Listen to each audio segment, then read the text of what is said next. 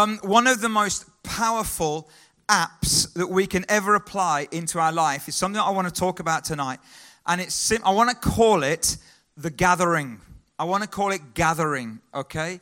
Gathering together as a body of Christ, as people who are on a spiritual journey with God, is one of the most powerful applications that we can make into our lives. And just as a little bit of a story for you, the last couple of weeks we've started our location over at Hagley. It's going really, really well. It's great to see some people from Hagley here tonight as well who've gathered with us because you're all part of the same church, which is brilliant. And over the last 2 weeks, we've seen around 100 people and then around 80 people. So that's amazing. And both weeks we've seen some new people come, which is fantastic. And so that's really great, isn't it? And here in Halzone as well, we've seen new people come over the last couple of weeks as well, which is absolutely brilliant. And I want to talk to you about why we gather. Okay, and how important it is to gather. And we're a church that talks a lot about being sent out and going out into the workplace and out into the world. And that's absolutely true. But Jesus never said, go into all the world alone. He said, come to me and go with me. Got it? Jesus said, come to me and then go with me. It's not either or, it's both and. It's both and.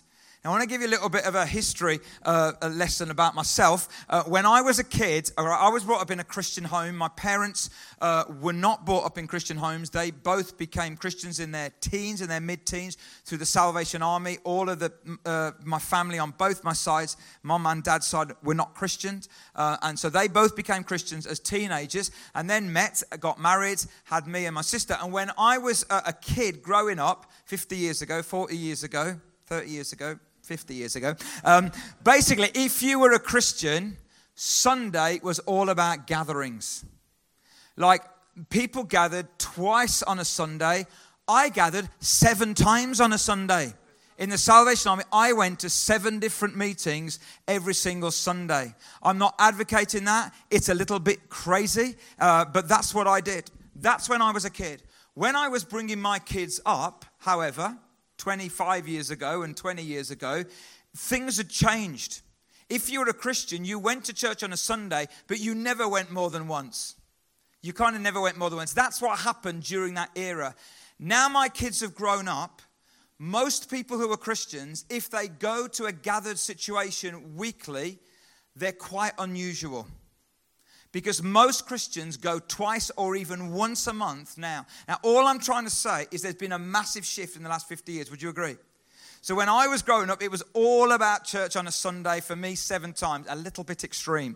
When I was bringing my kids up, it went from weekly, but no more than that. Nowadays, many people consider themselves to be an active part of a church when they gather once or twice a month. Now, why do I say all that? And well, let me tell you, why has that happened? Lots of reasons. Life has changed. When I was a kid, shops weren't open on a Sunday. Anyone remember that? And when I was a kid growing up in my home, we didn't really watch the television on a Sunday. We certainly would never go to a football match on a Sunday. They didn't have football matches on a Sunday when I was a kid. Life has changed. Work has changed. Shift patterns have changed. Entertainment has changed. I think that's one of the reasons it shifted. The other reason, we don't do guilt anymore. Now, I'm not saying that's a bad or a good thing. I'm just saying it's an observation. When I was growing up as a Christian, we did guilt really well. All right? I'm not saying that's necessarily a bad thing that we don't do guilt. That's probably a good thing. But we don't do that anymore. Christians don't feel guilty from not going to church anymore on a Sunday or a weekly. They don't, but they did when I was a kid. One of the other reasons why it's changed is that we have so many choices and options now that the gathered church is one of many options for us. Now, we can't turn the clock back, and I don't want to. The future is where it's at, in my opinion. So we can't turn the clock back, and I don't want to. We can't try to make people guilty, and I don't want to. Occasionally, maybe, but no, I don't want to. But what we can do is point out why something is so important to your life and my life. You see, we want something for you more than we want something from you. And what I want to share with you tonight is something that I'm really passionate about. And I see so many Christians, so many of us kind of drifting with this whole thing. And I want to remind you how powerful this application is if you apply it in your life and if you apply it regularly. You see, there is an app that God has given us. And I want to share why the gathering is so important. Firstly, the first reason, why do we apply the gathering app? The first reason is this: God says it. God says it in Hebrews chapter 10, verse 23 to 25. Let us hold unswervingly to the hope we profess, for he who promised is faithful. The writer was writing to a group of early Christians who were drifting or in danger of drifting away from their faith. They were living in tough times, in persecution and in hardship, and they were drifting. And the writer says, don't do that. He says, and let us consider how we may spur one another on towards love and good deeds, not giving up meeting together as some are in the habit of doing, but encouraging one another, and all the more as you see the day approaching. As the day gets darker, guys, you need to gather together. You need to gather together so you can go out and make a difference. You see, for me as a Christian, it was all gather together and stay away from the world. That was too extreme. But it's gathered together so that you can go out and make a difference. And all the more as you see the day approaching. So God says it. Number two, it says something in itself. When we gather and when we choose to gather as a group of people, it says something in itself. To a world that is divided, that is fragmented, our togetherness communicates a powerful message that the world needs to see and not just hear. It says in Ephesians 3 verse 10, his intent, this is God's intent, was that now through the church, the manifold wisdom of God should be made known to the rulers and authorities in the heavenly realms, according to his eternal purpose that he accomplished in Christ Jesus our Lord. Jesus said in John 17, my prayer, he said, is not for them alone. I pray also for those who believe in me through their message, that all of them may be what? One. Father, just as you are in me and I am in you, may they also be in us so that the world may believe that you have sent me. It's a powerful apologetic when the world looks at us, different people who gather together as one. And when we put aside our divisions and our divides and our differences and we gather as one, it's a powerful objective to a watching world. So God says it says something in itself, but I want to major on the third reason. We need it. We need it. And I want to just go through some reasons that I'm working on, okay? This is a talk that is developing rather than developed, okay? Number one, I think you miss uninterrupted time listening to God's word and wisdom when you miss the gathering. Now, yes, you can get it on podcast. And for those of you listening on podcast, yes, you're listening to me, okay, on podcast. Yes, you can, of course you can. And that's a brilliant invention. And I listen to podcasts a lot. But when I'm listening to a podcast, it's very easy to get distracted.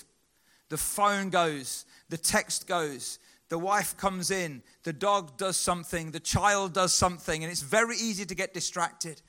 And when you gather, you get that uninterrupted time of listening to God's wisdom and God's word. Can't tell you how many times the last few weeks someone's come up to me and says, that was just for me this morning.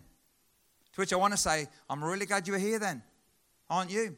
Because if you'd have just woken up and flipped a coin, sunny day today, shall I go, shan't I go, then you would have missed the word that God had for you.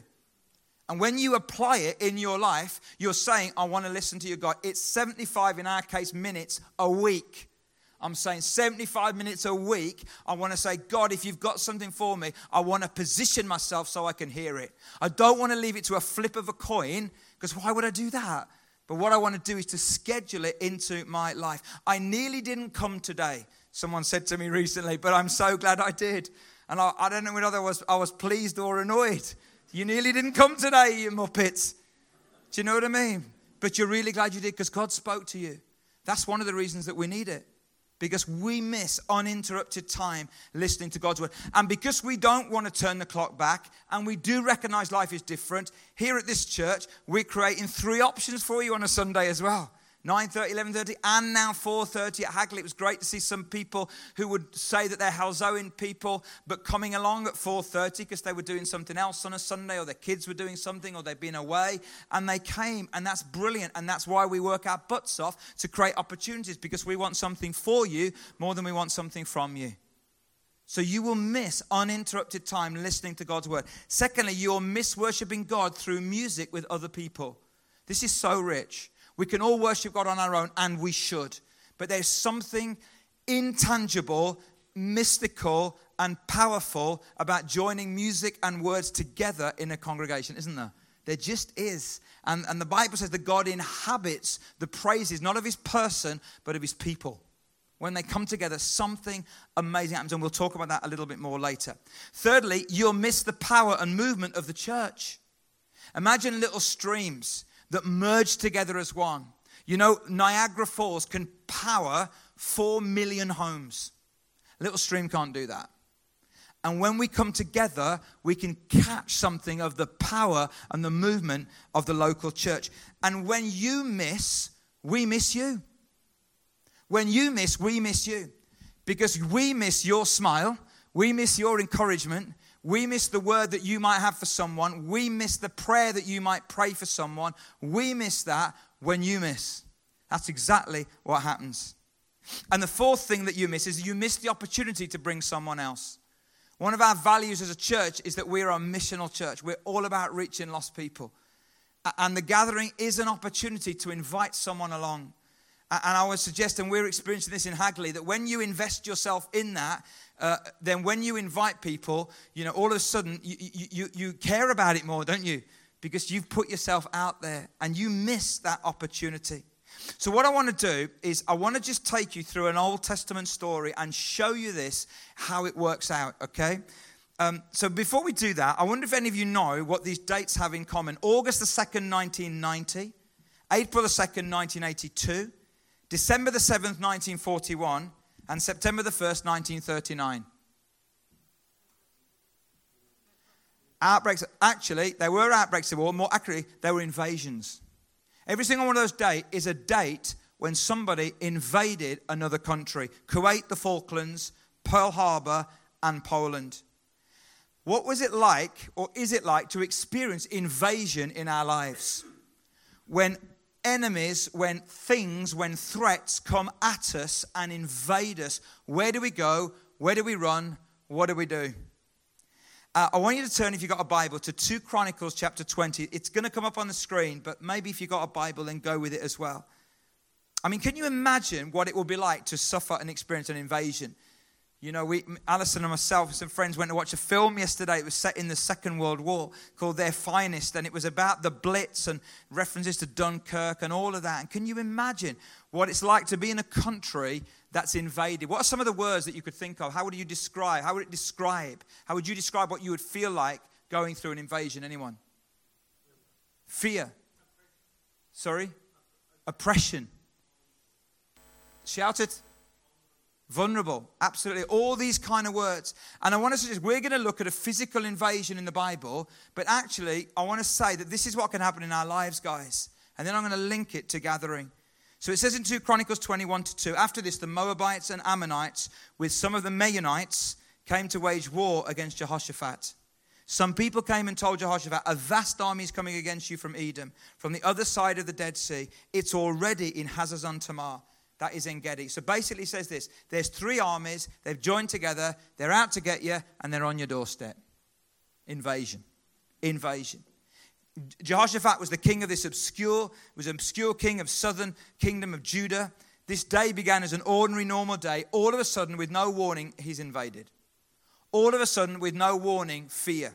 All of a sudden, with no warning, oppression. All of a sudden, with no warning, vulnerability. What does he do? Where does he go? I'll tell you where he goes. Goes to the gathering. That's what he does. He applies the app of gathering together in the name of God. And I think this can happen to you and to me. And maybe it's happened to some of you in this room or those of you listening. Maybe the doctor gave you bad news. Maybe the boss asked you into the office and gave you bad news. Maybe you got a call from the school. Maybe a friend pops round with devastating news. Maybe a letter from the bank. Maybe a family member calls. And sometimes these things can happen more than one at a time, can't they? And all of a sudden it feels like you're being invaded. And I know often people say to me that when life is tough, they find it the hardest thing to come to the gathered church. And I get that, but I also want to say, but that's the best thing you can do. It's the best thing you can do when life is at its toughest. What do we do when we face invasion? Look at what the king did in verse 3. Alarmed, Because he was, okay? Because it wasn't like denial. He was alarmed. Jehoshaphat resolved to inquire of the Lord, and he proclaimed a fast for all Judah. The people of Judah came together. See, when they were under invasion, they came together. They gathered to seek help from who? The Lord. Indeed, they came from every town in Judah to seek him. His first response wasn't retreat, but was to reach out. It wasn't to be alone, but it was to be together. And I know it's difficult, but I want to show you why it's so important. He recognizes the invasion, and although he's alarmed and it brings him fear, he goes to God and he goes to gather. He goes to God and he goes to the gathering. The amplified version of that verse says, then Jehoshaphat feared and set himself determinedly as his vital need to seek the Lord. His fear drove him to God, and his fear drove him to gather with other people. Where do we run to when life is tough? We run to the fridge. We run to the bottle. We run to the shops. We run to the entertainment. Nothing wrong with some of that stuff that I've just said. Or do we actually go to God's people and go to God? Go to the app that can actually help us. So I want to show you, as we go through this story, why the gathering and what the gathering actually does, okay, through this story. Firstly, the gathering prepares you to see clearly. In verse 5, Jehoshaphat stood up in the assembly of Judah and Jerusalem at the temple of the Lord in the front of the new courtyard, and he said, Lord, the God of our ancestors, are you not the God who is in heaven? You rule over all the kingdoms of the nations. God of wonders. That's what he's singing, isn't it? Beyond our galaxy. You rule over all the kingdoms of the nations. Power and might are in your hand, and no one can withstand you. And he gets people together to get them to see clearly. Yes, we have invasion on our doorstep, but we have a God in heaven who loves us. Amen? And so that's what the gathering does. It helps us to lift our eyes up to see, firstly, who God is, and secondly, what God has done. And I don't know about you, but I need that. I mean, I'm here all the time, in the Bible all the time, talking about God, but I still need the gathering where I look up and say, God, you are still in control. You are still God. I can't see clearly what's happening. You know, it feels like invasion is coming. It feels like nothing but alarm and fear and vulnerability and oppression and all those words. But God, I want to see clearly. You are still God in heaven, and you do love me, and you've done amazing things in my life. This verse for me is one of my most favorite verses in the whole Bible. In verse 12, he gathers everyone together. And then in verse 12, our God, will you not judge them? For we have no power to face this vast army that is attacking us. We do not know what to do, but our eyes are on you. What a great verse. We do not know what to do, but our eyes are on you. That's powerful, isn't it? Some of you in this room, you are listening to me, you know that this is your verse right now. We do not know what to do, but our eyes are on you. And what the gathering does is it enables you to come into that space again where you remind yourself of this truth. We don't know what to do, but our eyes are on you. Gathering helps you see clearly. Brian Houston, founder of Hillsong, said, worshiping God when you don't feel like it isn't fake, it's faith. Heard that before recently, I think. Worshipping God when you don't feel like it isn't fake, it's faith. Many people say to me, I can't come because I don't feel close to God, so I won't come. Wrong move. Wrong move. As if, like when you come and you don't really feel like it, God isn't going to know that anyway. Of course he does. But just like I've said many times before, I remember somebody who, in this church, who lost somebody in very tragic circumstances. He said, I couldn't sing when I came to church, but I just came and I kept standing in the way of God. I was with someone today. Again, lost someone very tragically and finding it difficult to worship. Just saying, but come and stand in the way of God. It's not fake. It's faith. You might not even be able to sing. You don't know what to do, but our eyes are on you. And what the gathering does is it puts us in that position where we can begin to remind ourselves who God really is. And we begin to see clearly. Secondly, gathering prepares you to stand. Gathering prepares you to stand. Verse 13, all the men of Judah with their wives and children and little ones. If you've got children and little ones, toddlers maybe, I don't know. Stood there before the Lord. That's amazing, isn't it? The whole of the family came to the gathering and stood before the Lord. Now this is really important. This doesn't mean that everybody has to be in the same space all the time. I think what this means is this. if we've got kids, are we bringing them up with the value of gathering together to worship God? Because it's really important. I want to say something to you. And you know me well enough, and you know I love you so much, you guys as a church. So you know I wouldn't say anything harsh unless I really meant it. Or unless you know that it comes with love. There are no guarantees your kids will follow God when they're older. But if you don't model a disciplined, applied faith that includes the gathering but isn't only the gathering, you've got very little chance. Because what we model when our kids are little, they will drift away, usually. But what we invest in them when they're young, and when we bring them up, and they might say, it's boring. Can I say, so what? Don't give in to that whole thing that they can't sit through something that's boring. That might be really good for them. Who said that the biggest crime in the world, do you know what I mean, was something that is boring for a little bit? Maybe it is, but you're modeling something for them, which is so, so important. And if we want our kids to build relationships with other Christian kids and have a community as they grow older, we've got to model consistency, or they've got no chance. They've got no chance at all. It's really hard growing up to follow Jesus. It's even harder if we don't give them something consistent to model. Gathering prepares you to stand. You know, I love the verse in Exodus 14, verse 14. The Lord will fight for you. You need only be still.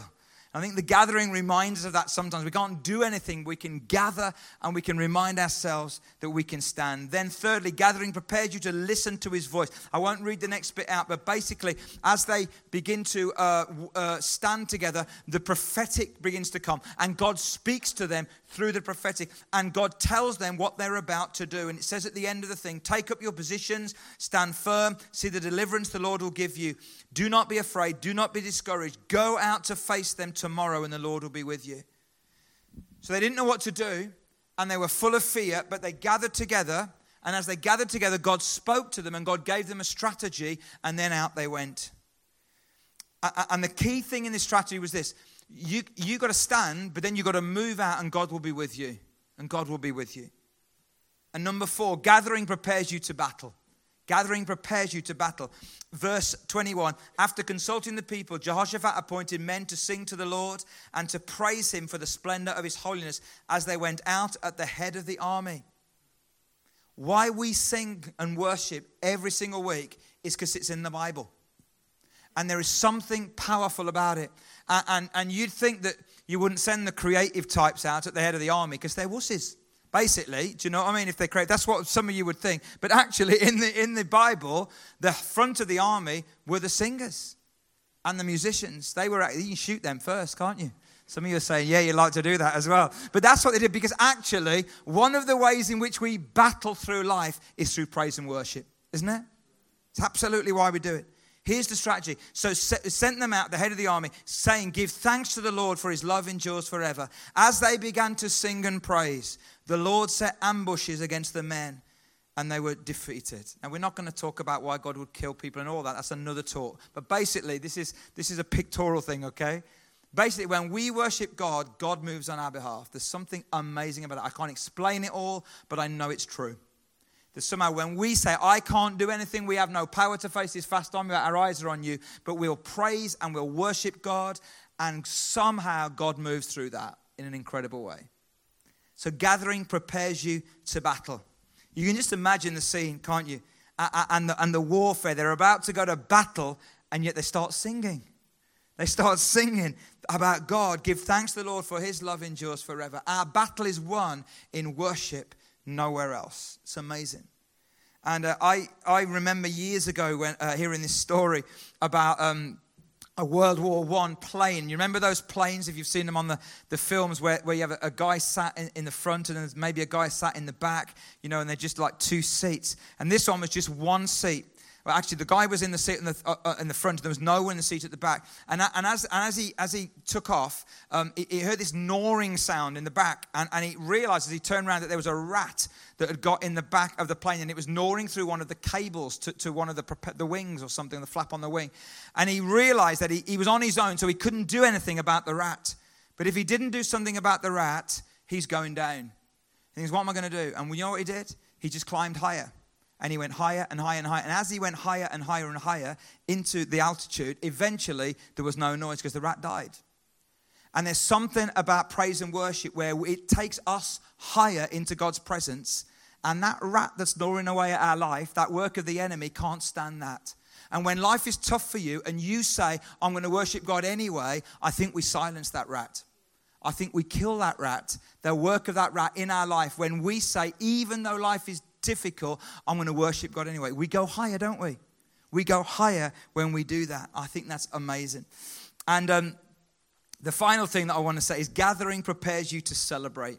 Verse 26, on the fourth day they assembled in the valley of Berachah where they praised the Lord. This is why it is called the valley of Berachah to this day. The name Berachah literally means blessing. In that valley they found the blessing. The place where they were meant to be destroyed was the place where they had victory. And then at the gathering, we remember the source in verse 27 and 28. Then led by Jehoshaphat, all the men of Judah and Jerusalem returned joyfully to Jerusalem, for the Lord had given them cause to rejoice over their enemies. They entered Jerusalem and went to the temple of the Lord with harps and lyres and trumpets. And there's something about the gathering where we kind of come back together and we remind ourselves of what God has done. And we hear stories, don't we? Do you know what I mean? And we listen to stories, or we see them on the screens, and we tell them, or we hear them, and we remind ourselves that God is good and that God's at work. And that's whole thing of the gathering. And then as we gather like that, and as we draw that strength and energy from one another and from God, then we're more equipped to go out again into the world, aren't we? We're more equipped to head back out there into the battle. I'm going to ask the band to come back up. Just a final thought. The power of the ripple effect in verse 29. Listen to this. The fear of God came on all the surrounding kingdoms when they heard how the Lord had fought against the enemies of Israel. And the kingdom of Jehoshaphat was at peace, for his God had given him rest on every side. There's something, guys, when we gather together, when we seek God together, when we encourage one another, then when we head off out there into the world and come back and go and come back, there's something about that rhythm which I think is powerful. I think it's powerful. And I want to encourage you. I know life is busy. I know there are lots of choices. I know there are loads of things your kids want to do. I want to encourage you. Okay? I'm not King Canute trying to hold back the waves of time. I want to encourage you. This is something that will really serve you well and your family. Prioritize the gathering as much as you're able. And when we do, let's be expectant that God's going to move and that God's going to speak to you. You know, I love it when I'm here and I'm not speaking. Like Sunday, Jane will be speaking and I'll be here taking more notes than any of you. Not saying that to big it up, but I want to hear from God. And I tell you what, if I come with an attitude of God, you've got something for me today, he never disappoints. It's all about attitude. It's all about attitude. It's all about receptivity. And it's all about discipline. That other D word that we don't like. So why don't we stand together for a moment? Why don't we stand? What we want to do tonight, in the time that we've got left, is that we want to invite God as we gather together to come and to meet us. And there will be many of you in this room who feel invaded right now. I know there's a lot of sickness around at the moment. There's a lot more than usual, and there are seasons of that. Don't think anything deeply spiritual about that or anything like that. We just are in a season where we're hearing regularly people who've been diagnosed with various issues and conditions, and you're feeling invaded in your body. And maybe it's someone in your family. So therefore it's not just a health thing, but it's a family issue as well. And that's really difficult. I know there are some of you and you are invaded in terms of your relationships. Things seem to be coming at you in terms of your relationships and you feel invaded. Some of you are invaded financially. Chatting to someone just last week, feeling really under pressure financially, not knowing which way to turn. And then a bill comes, and then something else happens. And it's like, oh, that's the one army joins the second army, joins the third army, and you're invaded. But you're here tonight, which is amazing. And so what we want to do is we want to remind ourselves who God is, don't we? We want to say, God, let us see clearly who you are. Your love endures forever. And then, God, we want to worship you. We want to stir up our hearts. We want to begin to sing. As we sing and as we worship, we want to begin to pray. And we want to pray for some of you tonight as well. We want to gather around you and pray for you. You know, there's a One of my favorite verses in the book of Acts in 13 is where Paul is taken outside of the prison, of the city, and he's beaten because of his faith. And the Bible says that the disciples went out to him and they gathered round him. And then it just says, and he got up and went back into the city. And it doesn't say what they did when they gathered round him, but we all know, don't we? Don't we? What did they do? Prayed for him. He was beaten up physically, and they just gathered around him and they prayed for him. Doesn't say they prayed for him, but we know they did. And he got up and he went back into the city. That's the beauty and the power of the gathering. That we can gather around any of you that feel beaten up tonight, that feel invaded, that feel under threat. And nothing may change in the situation, but a lot can change in us. That's the power of the gathering. That's the power of the Spirit of God at work in His body. So let's pray. So Father, we thank you for this incredible privilege you've given us. God, when I've been around other parts of the world, I've sat with people who've been in situations of persecution under communism, where they couldn't gather like this. And when they did gather, they only gathered in secret and they whispered. And every moment then they gathered together was a moment that was precious to them. And God, we have it so often and so frequently and so freely. And yet, Lord, many of us have forgotten just what a privilege it is. God, I pray that you would fill our hearts with gratitude. That God, we would be people who would prioritize the gathering. Lord, that one moment when we can refocus and recalibrate, that moment when we can remind ourselves who you are and who we are, that moment when we can stand together as families, as different generations, and we can encourage and spur one another on, and that moment when collectively we can encounter you as well. So God, as we now begin to call out to you, as we begin to worship, as we begin to call out your name, God, I pray that you'd encounter us. Lord, anyone here or anyone listening who's feeling invaded right now, anyone who's feeling beaten up right now, God, would you come by your Spirit as we worship you in Jesus' name. In Jesus' name. Let's lift our voices.